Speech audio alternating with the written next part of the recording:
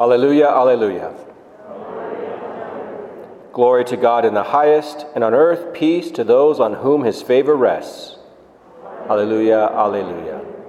The Lord be with you. A reading from the Holy Gospel according to Luke.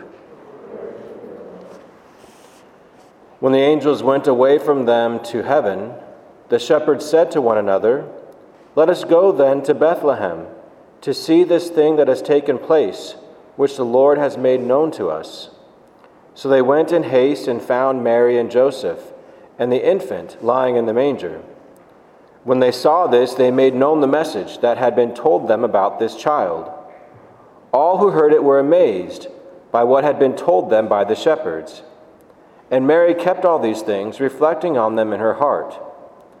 Then the shepherds returned, glorifying and praising God for all they had heard and seen, just as it had been told to them.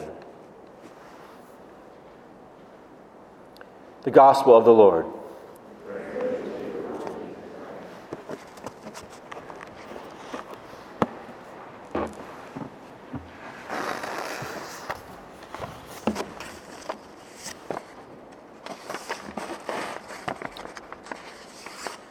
I think perhaps some of you or many of you may have heard by now about a fairly new television series called The Chosen.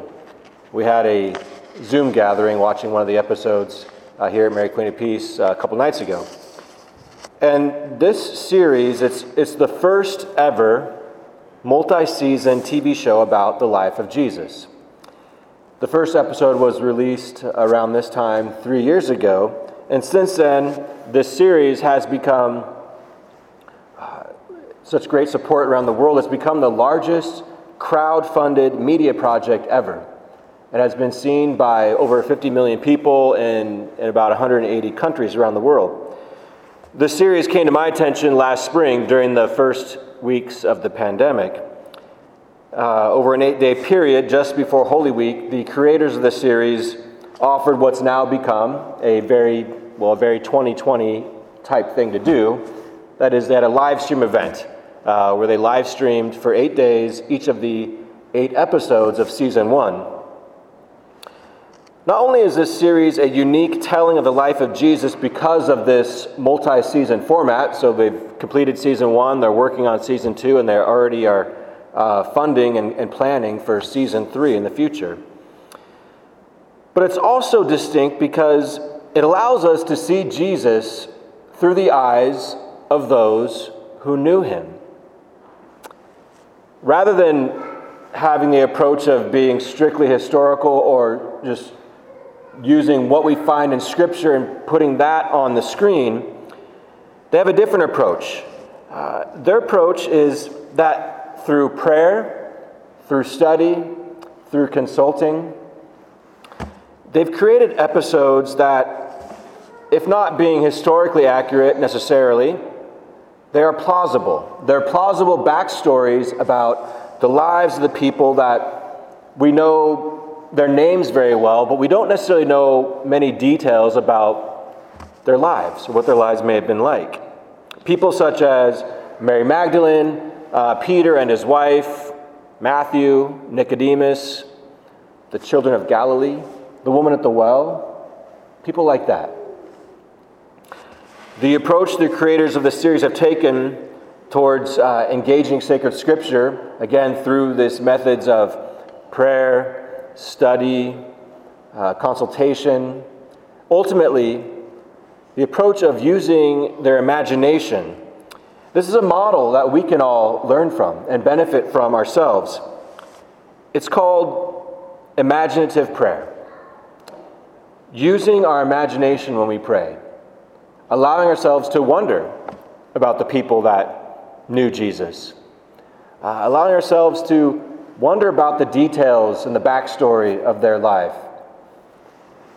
Putting ourselves in those gospel stories and then letting the Holy Spirit speak to us through what we see, hear, feel, and experience. Imaginative prayer is, as St. Ignatius of Loyola and many other saints and mystics have discovered, it's a powerful tool to help us know and love God. To help us not only think about Jesus, but to experience him and to meet him for ourselves. And the episodes of The Chosen, they do just that. They're beautifully done. They're worth watching more than once because they help people experience and meet Jesus for themselves. And as I watch these episodes, it's brought the Gospels to life for me in a new way. They've moved my heart. They bring me to tears when I watch them. The pilot episode, the first one, is about what we heard proclaimed in the Gospel last night and this morning. It allows us to see what we celebrate today through the eyes of those who were among the first to meet Jesus, the shepherds. After they heard the good news from the angel, the shepherds, in this episode, they can be seen running through the fields, running excitedly. It looks like running as fast as they've ever run in their life, on their way to Bethlehem to find Mary, Joseph, and the newborn baby Jesus. In this episode, the shepherds, they don't stay very long with the Holy Family. But just before the last one departs, he said something that stood out to me. It's kind of like he's giving a little explanation to Mary and Joseph of why he can't stay very long. He said to them, "I must go. People must know. People must know." That phrase, "people must know," it's not found anywhere in sacred scripture, but it's certainly consistent with it. For as we would have heard in the gospel last night, just before what we heard this morning, the angel said to the shepherds, "I proclaim to you good news of great joy that will be for all the people." In other words, people must know. People must know. This year, perhaps more than ever for any of us in our own lifetimes, people must know the good news. That starts with ourselves, right? We must know the good news. I must know the good news myself. Whether it's this year or any time that I'm facing a difficulty, a struggle, some kind of suffering, in order to make it through, I must know the good news of Christmas, which is Emmanuel, meaning God is with us. God is with us to help us through any difficulty, any and every hardship, suffering that we experience or face in this world. Just yesterday afternoon, as I was in my preparations of finalizing my homily and getting ready for Christmas Eve Masses, I heard a knock on my door, and it kind of surprised me, and also kind of like no one's knocked on my door yet, my short time living here in Sammamish, so it's kind of like you forget, what do you do when someone knocks at the door, you know? So I kind of walked quietly and looked through the peephole to see who it is, and decided, okay, I'll open this door, and found two young ladies there, and they said, "We don't want to take up much of your time, we're just going around door to door on this Christmas Eve because we want to tell people that, you know, even though it's been a tough year, it's been a really hard year in a lot of ways, but we want people to know that we believe that God is still with us. We believe that God came into our world 2,000 years ago, and he helped people back then, and he's still with us now. He's still helping people today. And we just want to make sure that you know that." So I wasn't wearing this, you know. I have different clothes. You may not know that. So all I could say was, "Amen, sisters. You know, I believe that too." And I thank them. Thank you for taking your time on this day and going around and making sure, testifying, witnessing to what you believe, and making sure that people know. Thank you for that. These two young disciples, they're simply continuing the Christmas mission begun by the shepherds. They couldn't stay home. They knew they had to go out, knock on doors, because people still must know. People still must know. We've been given the same Christmas mission ourselves. We must let other people know, right? Through our own thoughts, words, and actions. But first, we remind ourselves of the good news. That's why we're here today, right? That's why we come to Mass. We are reminded of the good news every time we come to Mass. That's why we read the Bible on our own, so we can keep learning more and more of the good news. That's why we watch videos like The Chosen, so we can be inspired in new ways to think about, contemplate the good news. That's why we spend time in prayer each day, so we can get to know Jesus better, come to experience and meet him for ourselves. But since the beginning, Satan has tempted us humans to to not believe the good news, right?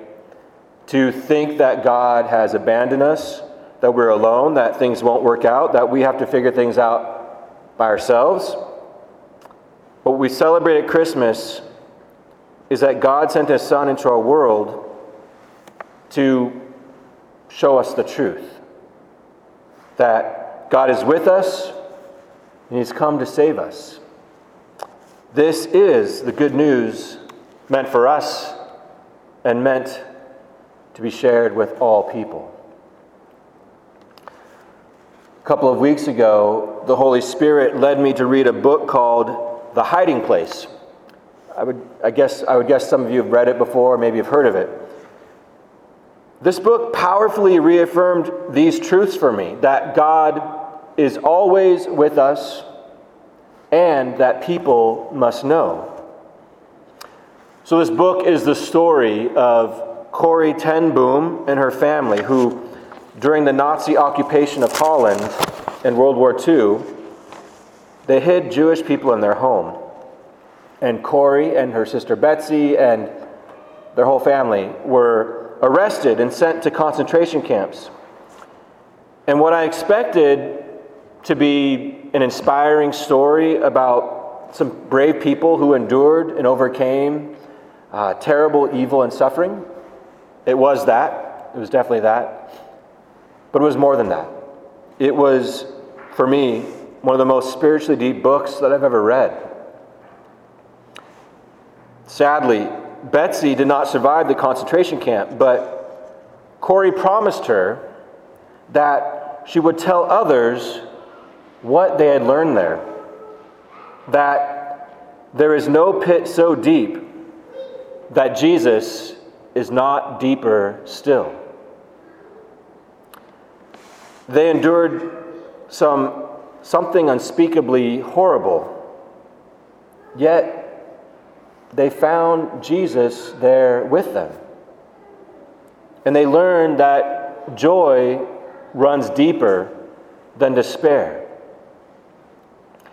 And they knew that other people must know.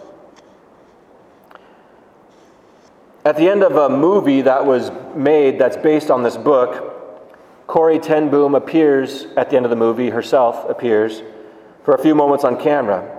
And she's, at that time, in her 80s, looking back to 30 years prior to her time with her sister Betsy. And she said, "Some questions remain, but they're not to be feared. Our Heavenly Father holds all things in his hands, even our questions. As for myself, in the years since, the Lord has sent me to some 60 countries, and I've talked to anyone who would listen. No pit is so deep that God is not deeper still. With Jesus, even in our darkest moments, the best remains, and the very best is yet to be. I promised my sister I would tell it, and I tell you. My friends, 2020 has been a dark year, and we have many questions about the pandemic, health concerns, about political turmoil, racial tension, violence, financial troubles, unemployment, uncertainty about the future, isolation, missing family and friends at holidays and other important life events. And on this Christmas, even as we might be feeling the weight of these questions and this darkness, the pain and perhaps the despair that comes with being apart from loved ones, not being able to be together as we normally would at Christmas with our entire MQP family, not being able to just do normal things, or any struggle that maybe only God knows that we're going through. Even in this darkness, Christmas comes to us as a light. Christmas comes into all this messiness to remind us of these sacred truths. Joy runs deeper than despair. Jesus is deeper than any pit. Jesus is with us in our darkest moments, and he promises us the best is yet to be. But it can happen to any of us that even when we hear these truths, maybe we think, I don't know, not really totally for me. It doesn't apply fully to me, maybe. Maybe they're not meant for me. Maybe we can be tempted that these truths are meant for others, or they're meant for another time or another place. God doesn't really come for me, does he? Because my life is a big mess. This world is a mess. I don't see God in it anywhere. We can be tempted by Satan to have these thoughts. Yet the Christmas story shows us that Jesus was born precisely into this messiness. The shepherds ran and found Jesus born in the messiness of a stable, not laid in the comfort of a crib, laid in a feeding trough for animals.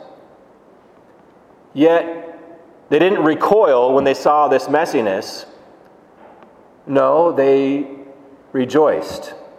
They rejoiced. And then they ran to tell everyone, because people must know God is with us, especially in the messiness of our lives. Dorothy Day, the founder of the Catholic Worker Movement, noticed this important detail of the messiness that Jesus was born into. And then she reflected very well on what that meant for her, what that means for you and me, what that means for all people. She said this: "My soul is such a mess that it's so much like a stable.